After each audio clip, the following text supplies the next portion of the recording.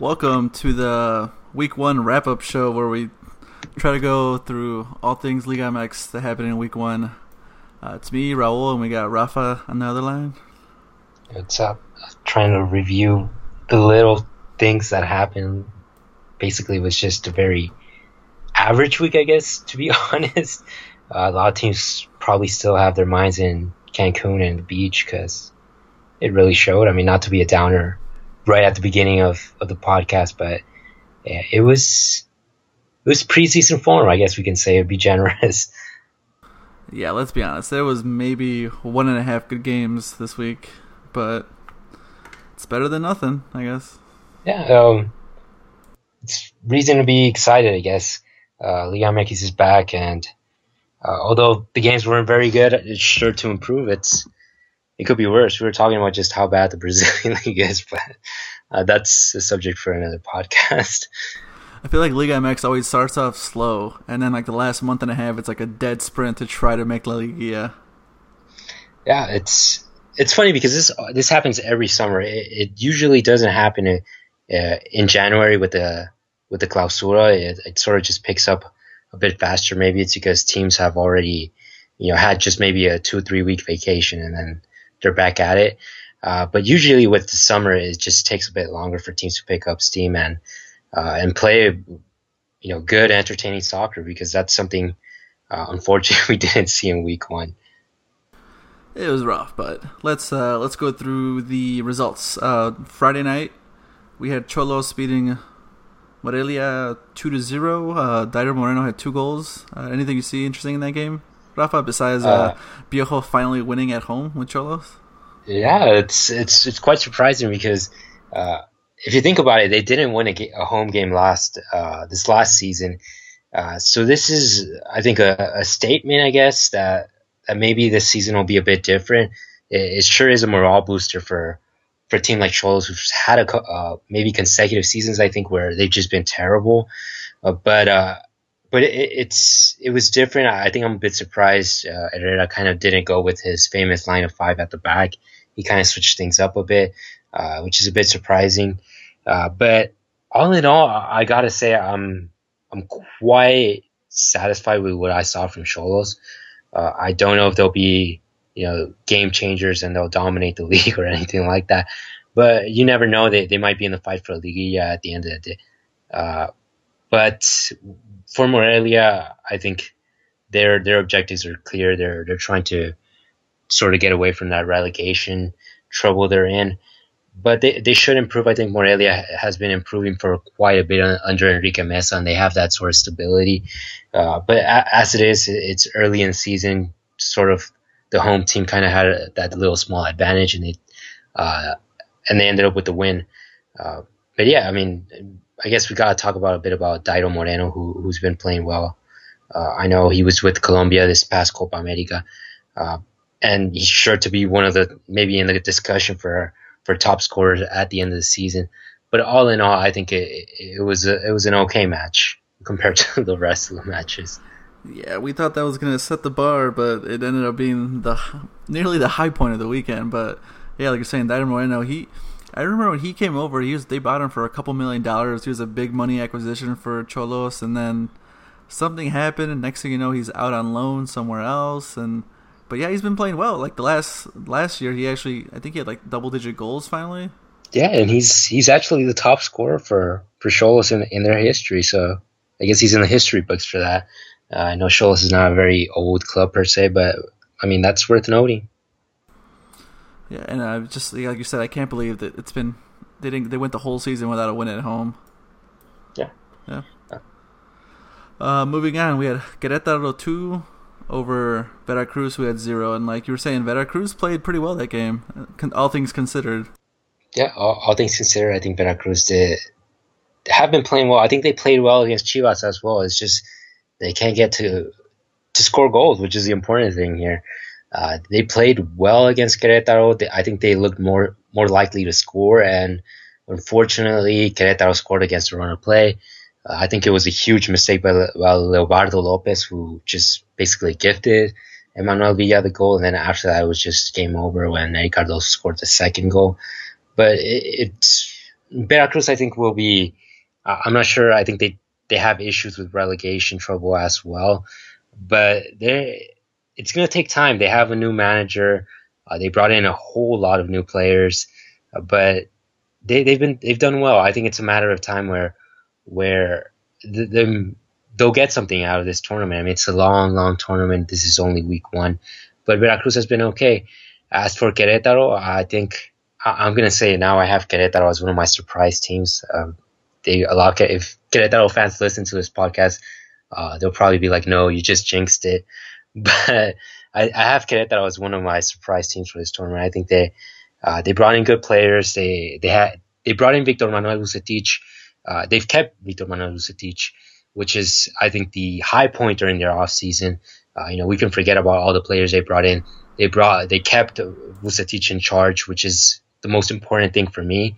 And that consistency on the bench is what's most important. And I think Querétaro have enough to maybe sneak into the Liguilla and do something. And real quick, the bottom three teams in the Descenso are Necaxa with a 1.0, I guess, let's just call it coefficient, or I guess points per game.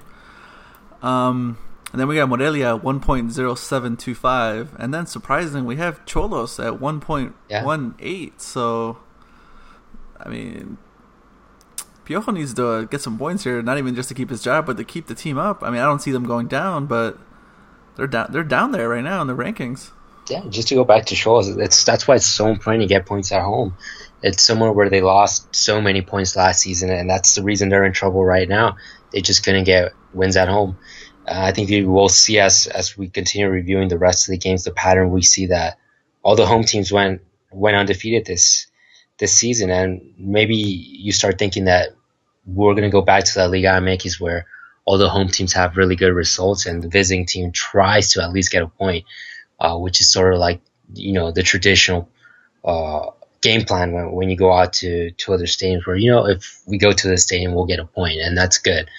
But getting wins at home is important. It's really, really, really important, not just in any other leagues in the world, but especially in Liga MX, because you can go on and lose every single game away from home, but if you get points at home, then it could be enough to get you into the Liguilla. It's just that simple. And when it comes down to it, that's all you want to do, get into the Liguilla. Yeah. Next, we had Atlas 1, Toluca 1. Atlas had a red card, and Toluca had a late equalizer. So they split the points, but like you're saying, Atlas, the home team, didn't lose. What they say is the famous saying, "A lo Atlas." I think that was a very Atlas result. They were Atlas up gonna 1-0. Atlas? Is that what you're saying? Yeah, Atlas gonna Atlas. They were up 1-0, and they just not only were they 1-0, they scored the goal right after they got the red card. So more merit to them. But then afterwards, they just messed it all up. Very Atlas-like. Toluca were not playing very well. Even after they went up a man, they didn't look very well. And it just happened. Atlas conceded at the end. What can we say? Yeah, well, like you were saying, Atlas gonna Atlas. Atlas gonna Atlas, yeah. And the next game, another red card. Monterrey tied 1-1 with Puebla. And, your boy, Edwin Cardona, what's going on? Yeah, we were discussing about that. I know he came out with an Instagram, and I think it was his wife, actually, not him. Came out with an Instagram post talking about the red card. But I don't know. It's funny because once he came onto the game, he actually looked like he could make the difference for Monterrey. I think they were up 1-0 at that point. But to give away a red card like that, I think it cost his team the 3 points. It was childish. There was no need for that. So now I'm wondering if maybe there's an issue, outside the field with, Cardona and maybe the Monterrey board. Maybe he's forcing a move away from the club. I don't want to read too much into it, but it was just not very smart of him to do something like that. And Puebla were not, they weren't very good, but they weren't very bad. They just took their chance, and that was it. They got their point. But yeah, I think the talking point here is Edwin Cardona, just very childish of him. Yeah, he came in the 61st minute, got a straight red card in the 67th minute, and then Puebla equalized it 5 minutes later. Yeah. But yeah, like you were saying, he came on in those 6 minutes, he had one key pass that nearly led to a goal. Yeah, he looked active in those 5 minutes, but after that, he just threw it all away. Yeah, it was bad. But one thing I do want to talk about this game is Ponchito Gonzalez's performances. I think he stagnated at Atlas last year. I don't know if it was just the whole team was just terrible, which they were, but maybe it was too much for him, where he was pretty much the last guy left from that, the really good midfield they had a couple of seasons before. But he just stagnated. He didn't do much. He was just didn't get any better like we were hoping he would. And but yeah, this game he was played all 90 minutes, had 2 key passes, picked up he was the reason they got the penalty, and even he was strong in the air. Surprisingly, he had out of the 16 duels, he won 12 of them. He was just really active for me, and he even had 3 and 5 tackles. Yeah, we were talking a bit of Arturo Gonzalez before the podcast, and I brought up that this is a guy who at some point at Atlas was playing really well. He was scoring goals left and right. He was getting assists. But it was sort of because, in my opinion, it was because Atlas had a very good team. This was during Tomas Boy's time where he brought in a nice group of midfielders. I think Rodrigo Millar was at his peak, I think. He was a full Chile international at that point. Juan Carlos Medina had just arrived from Club America, and he just narrowly had missed the World Cup with an injury. And I think Arturo Gonzalez was fine with having that secondary role, and he sort of flourished with it.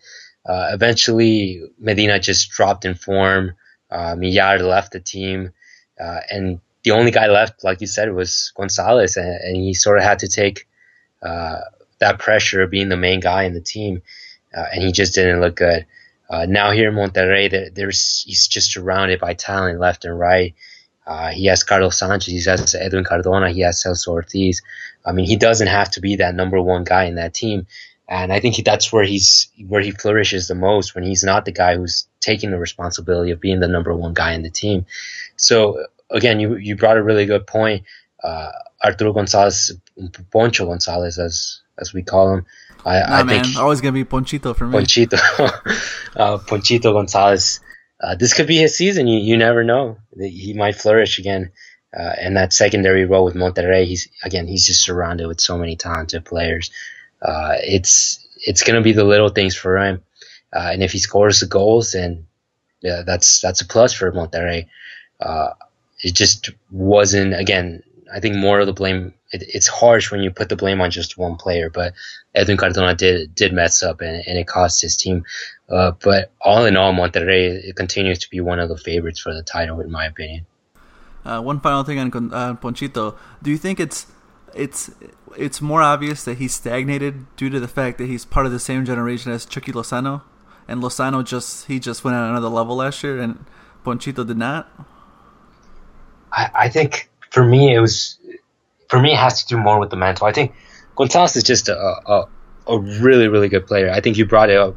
You explained it really well. This guy is one of the more balanced midfielders, young midfielders that are Mexican in the league. He has such a balanced skill set. He can do everything, but the mental aspect is just not there. This is a guy who had to take the responsibility of being the main guy at Atlas. If you recall that one game against Chivas in the Clásico Tapatío where he missed that penalty, it was just so hard for him to bounce back. He looked crushed when he missed that penalty. He just looked crushed. Yeah, he received a lot of criticism. He's just a guy who was put into a really tough position at a young age, and I think he just needed that change of setting. I think Monterrey is a really good place for him to maybe refine that form he had back in the day. He's still young. He oozes in potential because he's just a very balanced midfielder. He's the kind of guy who can do a little bit of everything, in my opinion. But for me, it's just more of the mental aspect. I think a lot of guys just, like Irving Lozano, one thing about him is that he's not scared of the pressure. We'll talk about him. I think maybe that's the next game we'll talk about. If you just want to go straight to Pachuca's win. Yeah, well, real quick on last thing I want today is, man, Cesar Montes. I know you're a huge fan, but that kid just impresses me every single time I see him play. And I even tweeted out, he doesn't turn 20 until next February, and he's even eligible for the next Olympic team. Yeah, he's headed to the Olympics. hopefully, I mean, barring something horrible, but he will be going to Rio, so he was once again impressive. I'll say that I think Monterrey will miss him a bit, but they got Iran Mier moving to that center back position. The always injured Iran Mier. I swear to God, him and Torres Nilo, the last 3 or 4 camps they got called into, they got hurt from the moment they got announced to the time the camp actually started. Yeah. But Montes should be there. I don't know if he will start, but he should be there, and that's experience. That's good experience for a guy who a lot of coaches, including Antonio Turco Mohamed, say that this guy should be in the Mexico national team. It doesn't matter what his age is. This guy should be with the senior side and with L3. But time will tell. This is a really good opportunity for him. Yeah, he's just, every time I see him, I had to stop myself and be like, this kid is 19 years old. Yeah. And it's not like he's playing on some lower tier team that's, let's hope they don't get relegated. No, he's playing for the title. I would say Monterrey is number 1 right now. If I had a power rankings, they would be in my number 1 team right now. I'll bring in Tigres, but we'll talk about it a bit later. Yeah, you touched on it, but next game was Pachuca Leon, and I was looking forward to this game, but I did not expect it to be so lopsided. Ended up 5-1, and I know when it's 5 goals, everyone looks at the goalie, but I felt bad for Yarbrough this game. Yeah, there's no excuse. I think Leon was arguably, maybe a lot of people criticize me, but I think they were arguably the worst. I mean, the scoreline says it, but just in terms of performance, they were probably the worst team this week. They were just bad. They looked like they were not even in preseason. They were at the start of preseason, still, finding their legs, still running laps around the beach or whatever teams in Mexico do. But I mean, they were just not in it. And as what I'm going to say every single time Lozano plays for Pachuca. Is this the last time he plays for Pachuca? That's a tough one. I think he's staying. I don't see the Manchester United interest picking up unless some other team jumps the boat and puts a bid for him. I don't think. I mean, there's been countless rumors. A lot of people have said no. There's nothing with Manchester United. Blah blah blah. But back to the comparison I made with Arturo Gonzalez with Ponchito. I mean, Lozano is a guy who pressure. I mean, he doesn't. I mean, everybody feels pressure, but this guy, it doesn't matter. He goes ahead and scores 2 goals. He does his thing. His mind is just completely 100% in the game. Nothing else is bothering him. He showed it. He scored twice. I think he had an assist as well. Don't quote me on that. He had 2 goals, 1 assist. Yeah, I mean, he took his chances. I won't say he had his best game with Pachuca, but I think he's a smart player as well. You have to understand, just tactically speaking, Leon is not a good team when it comes to dealing with speed because they have 2 very slow center backs and their wing backs are not very good. So Lozano just basically took prey in that. He just went crazy. He found the space and he got 2 goals. But I think I think Leon got a red card as well. That didn't help him. We can talk a bit about Luis Montes. I think Luis Montes' goal was just brilliant. That's another guy we have to keep an eye out for because in the Liguilla, he did well this past Liguilla where Leon actually got eliminated by the same Pachuca team. Yeah, I mean... Yeah, it was 2-1 before the red card, and then Pachuca scored 3 goals in the last half hour after the red card. Yeah, I mean, it was just... You have to say that Lozano was a game changer with the 2 goals, but I don't know. I was not happy with how Leon looked at that second half right after the red card. I mean, even in the first half, they looked okay, but afterwards, they just looked like the game was over. They just wanted to go home, and especially the little things. I think Jara's last goal was just a joke. The defenders just looked like they were not interested. Yeah, it was pretty bad. But yeah, I mean, Pachuca. I just love watching Pachuca play because they got Chucky Lozano, but they also got Guti. They got Pizarro, and then now they got Delos Lopez, and he played pretty well too. Yeah, he helped with an assist. Yeah, he had an assist. He was 3 for 3 in his crosses. Had a couple key passes and tackles, interceptions. He was filling up the stat sheet at right back. Yeah, he was. This is a really good opportunity for him, I guess, to to learn a different scheme. I think with Chivas, a lot of the pressure went to Lopez to send in a cross for the anonymous Omar Bravo, who has now gone to the U.S. But here, I think he won't have to cross the ball as much, which means he'll learn a bit more those defensive concepts that any really good right back or fullback needs to learn. But he made his contribution. He has Ureta Vizcaya, which is very similar or very much in the mold of Chucky Lozano, very speedy wingback. So he has to cover for him as well. This can only do well for Raul Lopez. I know that maybe he was a little let down that Chivas let go of him. But this is a good opportunity. You can see as a positive move for him. Who knows? Maybe he'll have that chance with the national team again. But yeah, Pachuca just have a really good squad. They kept the same squad they did this last championship. The only problem for them is the Olympics, where they'll lose 3-4 players. But they have the squad. Diego Alonso cannot complain. Yeah, and then 75th minute or 70th minute, they've got Victor Guzman off the bench, Eric Aguirre off the bench. I mean, Aguirre, yeah. So, and this team is just, I feel like the oldest guy is, well, obviously the oldest guy is Conejo Perez, but I think I don't even know who the oldest guy in the field is usually in their outfield. It might players. be Omar? No. Is it Omar maybe? Omar's 28 years old? I mean, Omar is, he's 27 years old. So, man, this team is just fun to watch. Yeah. But yeah, they just took it to Leon. Leon just wanted no part of it. I mean, and then the next game, we got Necaxa, Cruz Azul, another one of those good old 0-0 games. Yeah, I guess it's nostalgic to watch Necaxa back in Liga MX. They have a good team. Let's be honest. They bought some really good players. They kept a lot of the core that won them the promotion to Liga MX. They have a good team. They got the famous Mexico killer, I guess we can call him, Edson Puig. Yeah, he came in the second half. He had one chance.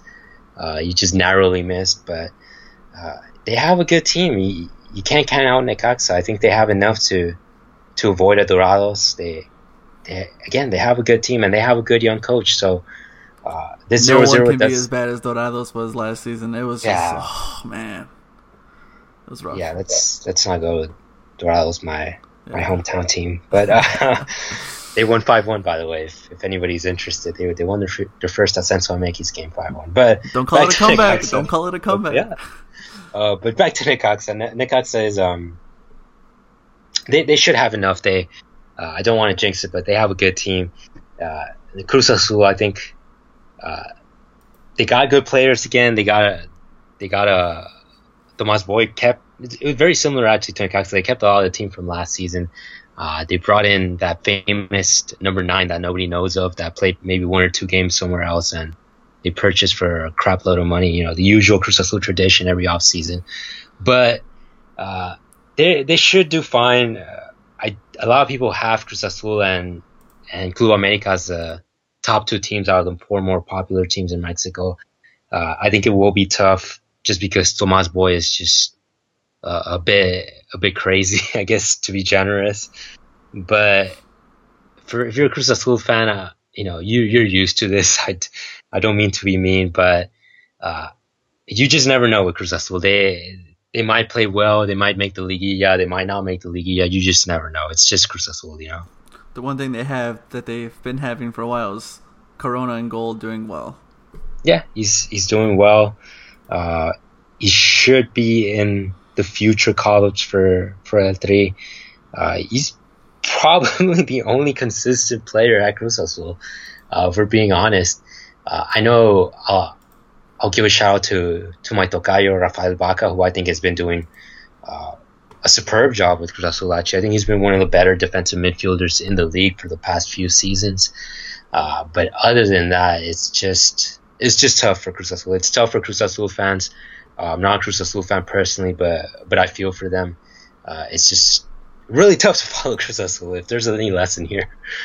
I'm a Cubs fan, man, so don't even say Yeah. stuff. I'm the Arsenal fan, so maybe we can relate there. Moving on to America? Club America Chiapas. Yeah, it's pretty much what we expected. Club America got their win. This game was bad, man. This game was just ugh. It It was tough for me to stay up to watch this game. I wouldn't say it's bad. I mean, I didn't think it was that bad. I think Chiapas had their chances. I think Eagle Insight on Twitter gave a pretty good assessment of it. If Chiapas were better at finishing off their breakaways, America could have easily lost that game. It could have easily been 2-0 before Quintero had that goal. Yeah. Munoz, I believe it was a nice goal too. It was right outside the box. Am I right? Yeah. I think Munoz was kept busy. I think one of the big question marks heading into this game, which goalkeeper was going to start. Hugo Gonzalez, I think, did really well this last season when he took over for Moises Munoz. But it was Munoz who got the start, and he did really, really well. He might have gotten more than 5 saves in that game easily. He was, I think, the better of the players for Club America. I think. Yeah, he had 9 saves. Yeah, that's incredible. That's a lot of saves. And if per SofaScore, he had an 8.5 rating, which is the highest. I think it might be the highest rating in any game this weekend, actually. Yeah, he was really good. And I think he got injured at the end. I think I might have heard that he got injured, so a bit of a worry there. But Hugo Gonzalez, again, did really well. For Club America, it's just a matter of chemistry. It's preseason. I think the first objective here was to get the 3 points, and they got the 3 points. And that was it. It's a day by day for them, or it's a game by game, I should say. They move on to the next week, and they hope to improve. Then it's their centenary year. It's an important occasion. This is Club America we're talking about. So it's an important season. It's how they wanted to start it. I know every fan would have wanted a 5-0 or whatever, but that's just the nature of how things are in the beginning of the season. You can settle for an easy win like this. They should fix a bit of the issues they have defensively. But again, it's just the beginning of the season. We can't blame them for looking a bit sloppy at the back. If Chiapas didn't score, then it's Chiapas' fault. America scored their goals, and that was it. Yeah, and their new signing, Renato Ibarra, I thought he played well on the left side for them. Even Silvio Romero, who came in as a substitute, just did a wonderful job with that goal right at the end to seal the points. With the assist from Peralta. Yeah, so Club America is Club America. It's just a fact of life. They'll find ways to be there at the end of the day and get the points. Speaking of finding ways to not get points, Pumas Chivas. This game was just meh. I don't know. It was bad. The first half was real bad, I thought. Nothing happened. Nothing happened in the first half. Yeah, it was a bad game. It was on paper, I think, the game where most people were excited about, including myself. I think this is generally two traditional Mexican teams, 2 of the 4 most popular, or 2 of the big 4, I should say, as we call them in Mexico.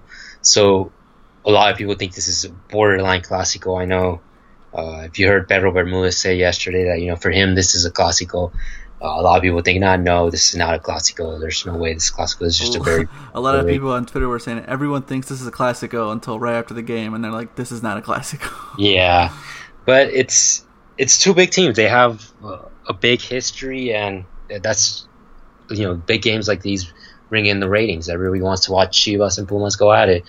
But unfortunately, it was just bad. What else can we say? Yeah, I mean, that own goal came off. It looked like to me, it looked like miscommunication where Pereira and Cota didn't know what the other one was doing. And Pereira, if he doesn't know what his goalie's doing, he has to go for it. But then he mishits it. And Cota was, halfway between the ball and the goal. So he couldn't do anything and just went right over his head for an own goal. Yeah, I don't know about you. I think it was more of the goalkeeper's fault. I think there's no way he should have been that outside his area, I guess the right wording would be, because Pereira, all in all, it was just a horrible header. Let's be honest. Even if Cota would have been in the right position, that would have probably been an own goal or a really good save by Cota. But I think for me, the fault is in Cota, and it was sort of that killer because Chivas weren't playing bad. They had possession of the ball. I think Pumas at the beginning of the game would have signed the 0-0. They would have taken the point to week 2. Valencia was not as enthusiastic going forward as many thought, including myself, because I think in preseason Pumas showed a different face. They looked like a team that was hungry to move forward. They didn't look as vertical as they did with Guillermo Vasquez. But in this game, they just completely sat back and they let Chivas have the initiative of the game. So that goal was sort of a killer for Chivas because they weren't doing that bad. I mean, it was sort of that patient game. I wouldn't say they would have scored the winner at the end, but maybe you never know. They would have had that one chance and they would have gone close to scoring or would have scored the goal. But again, it was just a really big letdown for Chivas, that own goal. But moving on, we have to talk about Gol de Peña. Before we get to Gol de Peña, real quick, Angel Saldivar, I don't think he touched the ball for like the first 30 minutes of the game. I felt he was just trying so hard to be involved in the game, but no one gave him the ball. Chivas just couldn't feed him. He was playing that lone striker role, and believe me, he was all alone.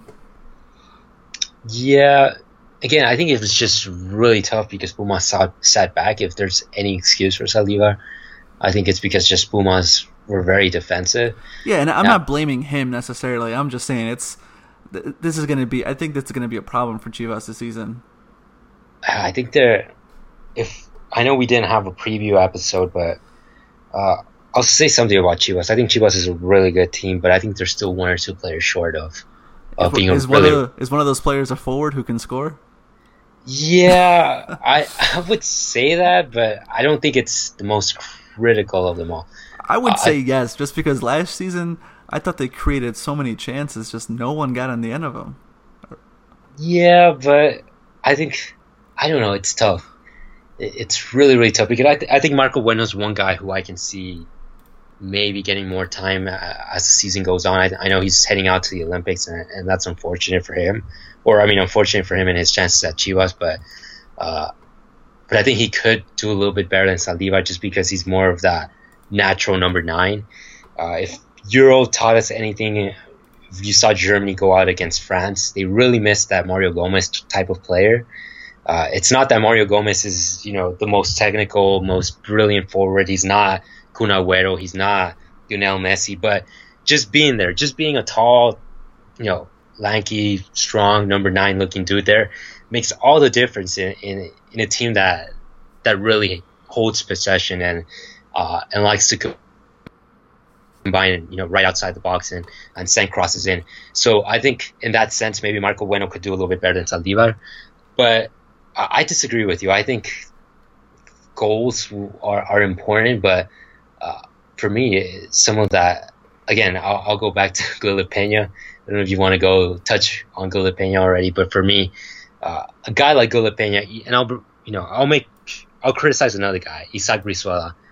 I think these are two guys that need to do something. They just, for me, sometimes they just completely disappear. I don't know what they're doing. They just don't look completely focused. It's sort of like they play at 50, 75%, never at 100%. They look like sometimes they're in it, sometimes they don't. I just don't know. I'm going to be honest with you. I didn't even know Brizuela was playing until he got subbed out. Yeah, I did not know he was in the game until he got subbed out, and I was like, wow, he was in the game the whole time. And I was watching the game. I just did not realize he was even in the game. And I was as soon as I heard he was getting subbed out, I was like, when did he even start playing? Because he has these moments where he's just like, hey, Chivas paid $10 million for me. Yeah. And you see him out there, you're like, oh man, he was worth it. But then you have month-long stretches where you're like, do they have a better option than him? Because he's just not bringing it. No, it's. I'm a big fan of Brizuela, or was a big fan of Brizuela, because this is a guy who technically speaking is one of the better players in Liga MX when it comes to Mexican players. I mean, he is really, really talented. But I was present at the Supercopa MX here at the StubHub Center. I saw Chivas get to play live, and for me, it just completely changed my perception of Brizuela. I think this is a guy we should be a little bit more critical about. Because while it's true that he's really, really good on the ball, and he can do all these fancy moves, cut in and score brilliant goals. He's sort of like when he's forced to kind of go back and defend, he sort of just completely disappears. It's like really easy to take him out the game. It's like if you just put a guy who he's supposed to mark and defend, it's like Brizuela completely forgets 100% about attacking. It's like, okay, I'm just going to stay here and stick to my guy, and that's it. I'll completely disappear from the game. That's the sense I got watching him play live, and that's the sense I get when I watch him play on TV. It's like sort of like he doesn't know what to do. It's sort of like, okay, if I'm not going to get the ball, I'll just hide here and play some defense, and that's it. I mean, he played 60 minutes. He had one key pass. He had no tackles. He was dispossessed a couple times. He only completed 66% of his 18 passes. So it's like, I don't know what he's doing out there. And like I said, I'm a fan of him, and I thought he was going to do well. But since he went to Chivas, he's he's been a ghost. Yeah, a ghost. And he had a period last season where he did really well too. Well, yeah, he got called in back to the national team. Yeah, right? Yeah, exactly.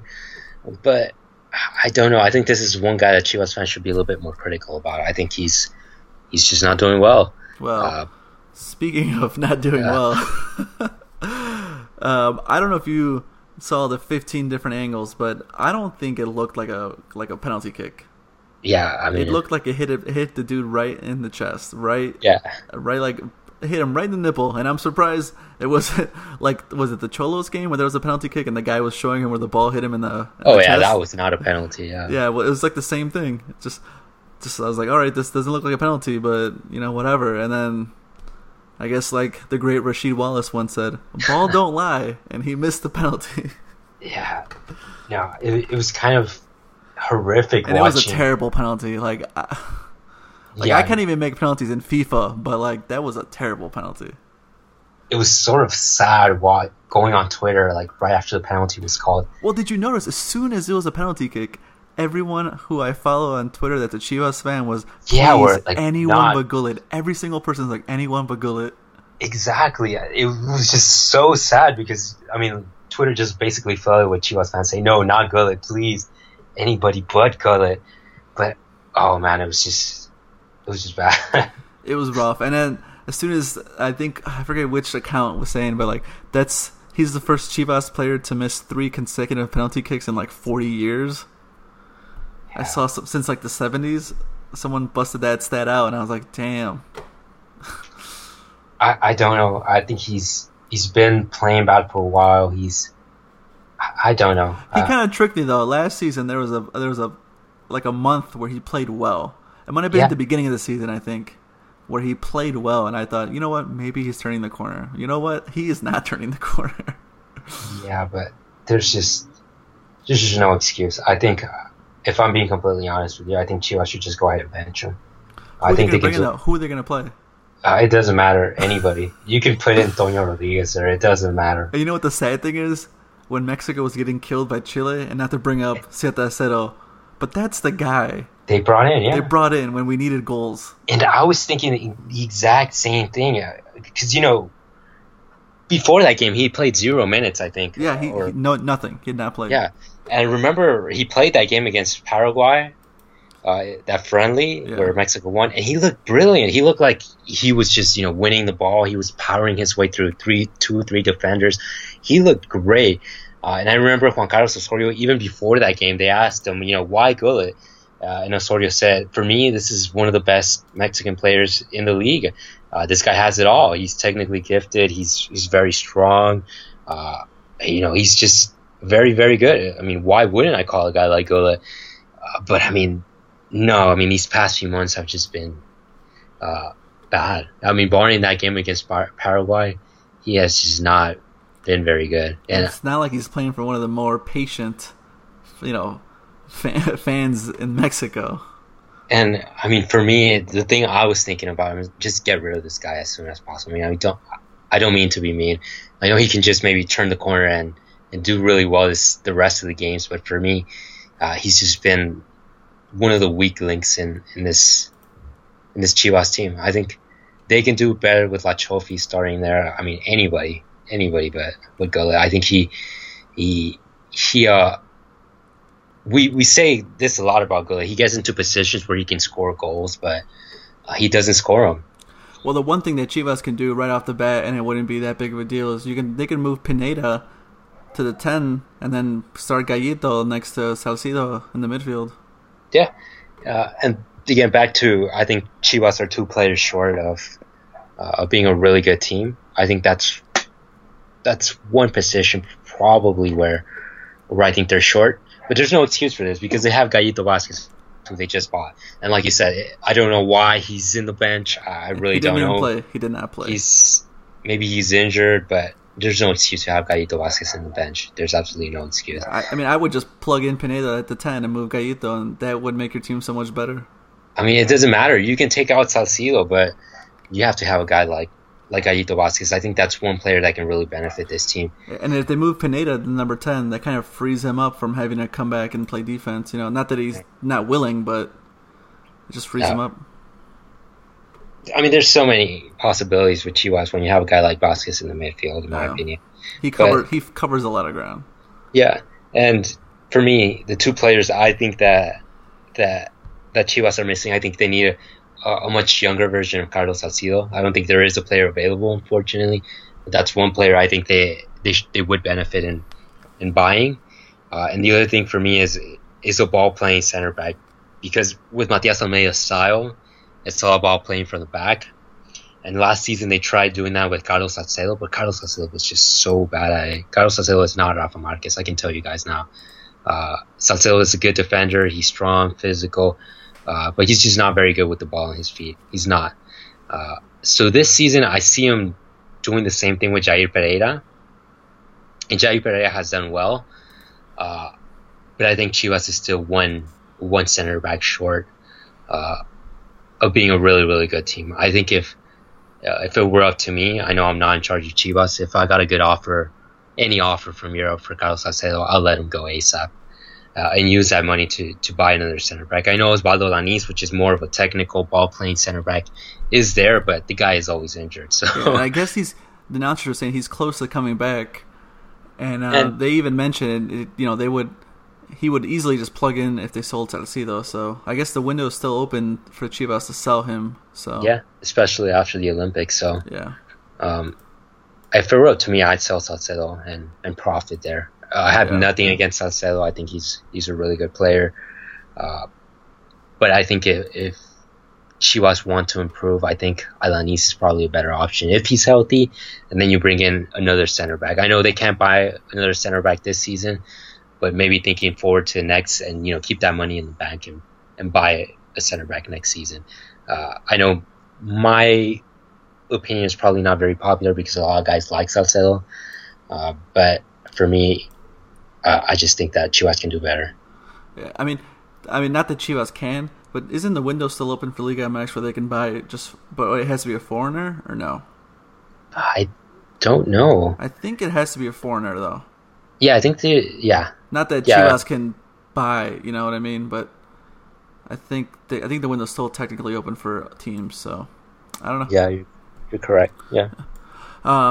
Closing out the weekend was Santos versus Tigres, and the game ended at 0-0. Yeah, another terrible game. Yeah, nothing.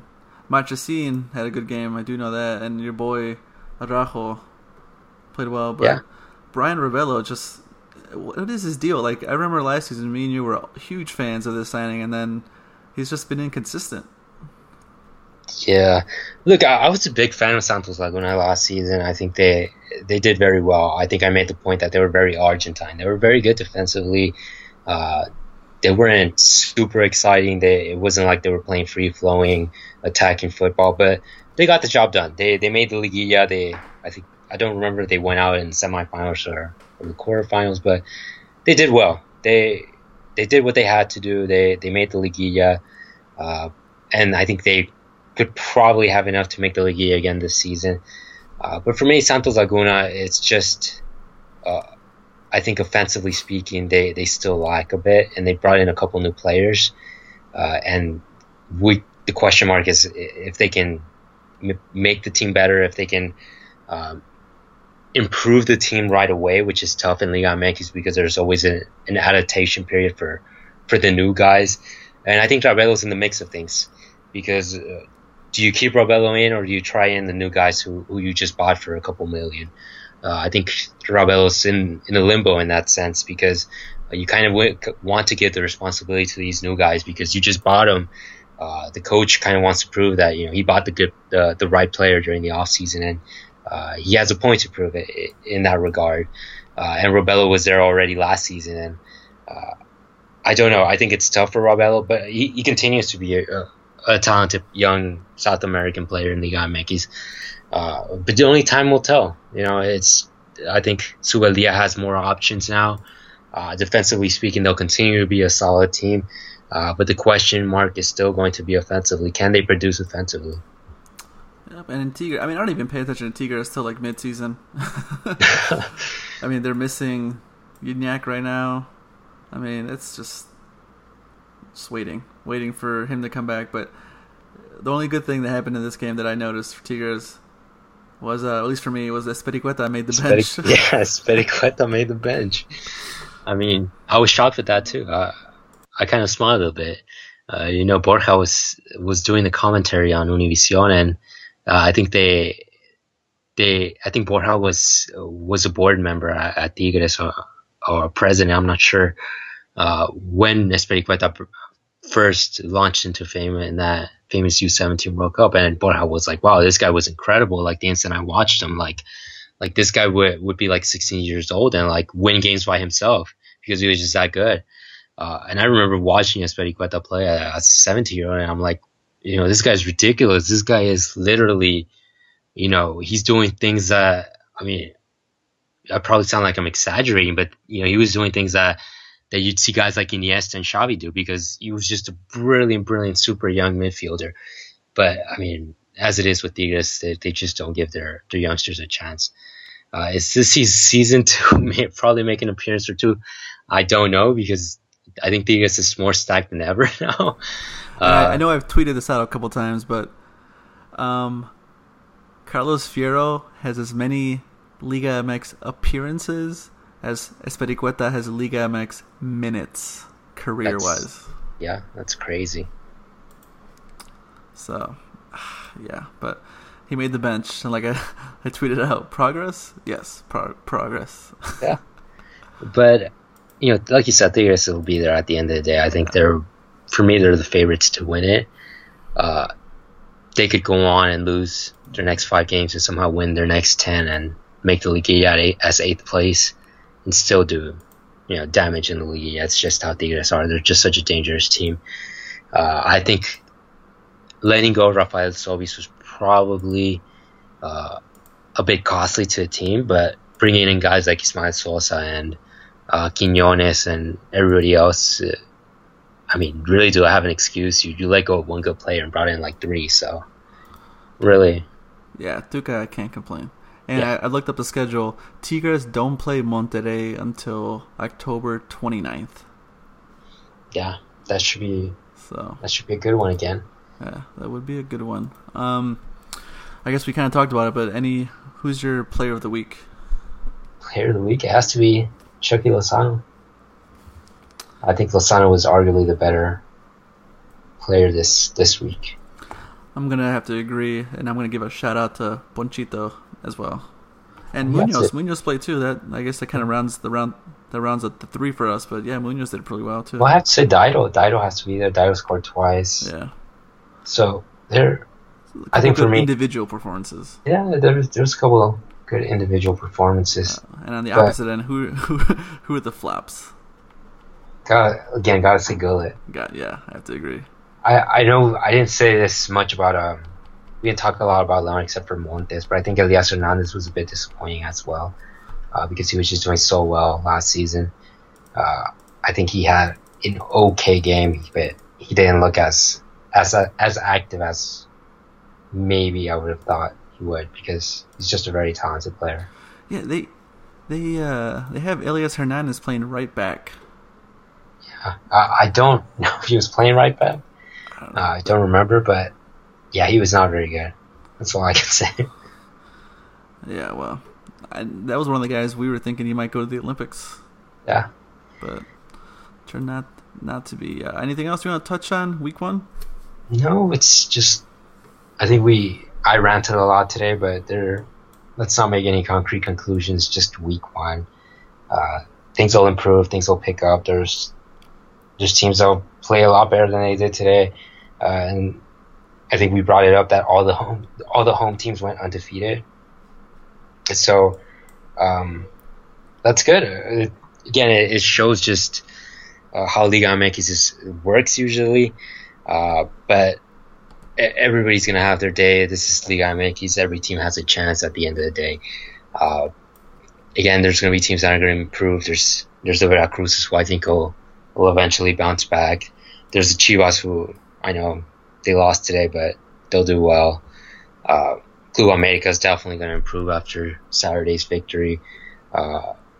There's reason to be excited. I know this week was a little bit boring, but things will pick up. Yeah, and stay tuned with FMF State of Mind for all your Liga MX needs. So I'm Raul, and this is Rafa. Rafa, where can we find you?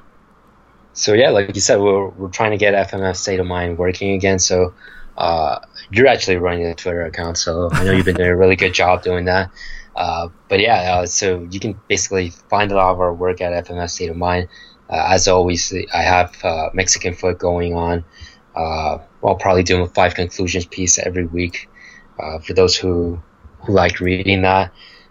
Just again, it's basically we're just getting started. It was tough.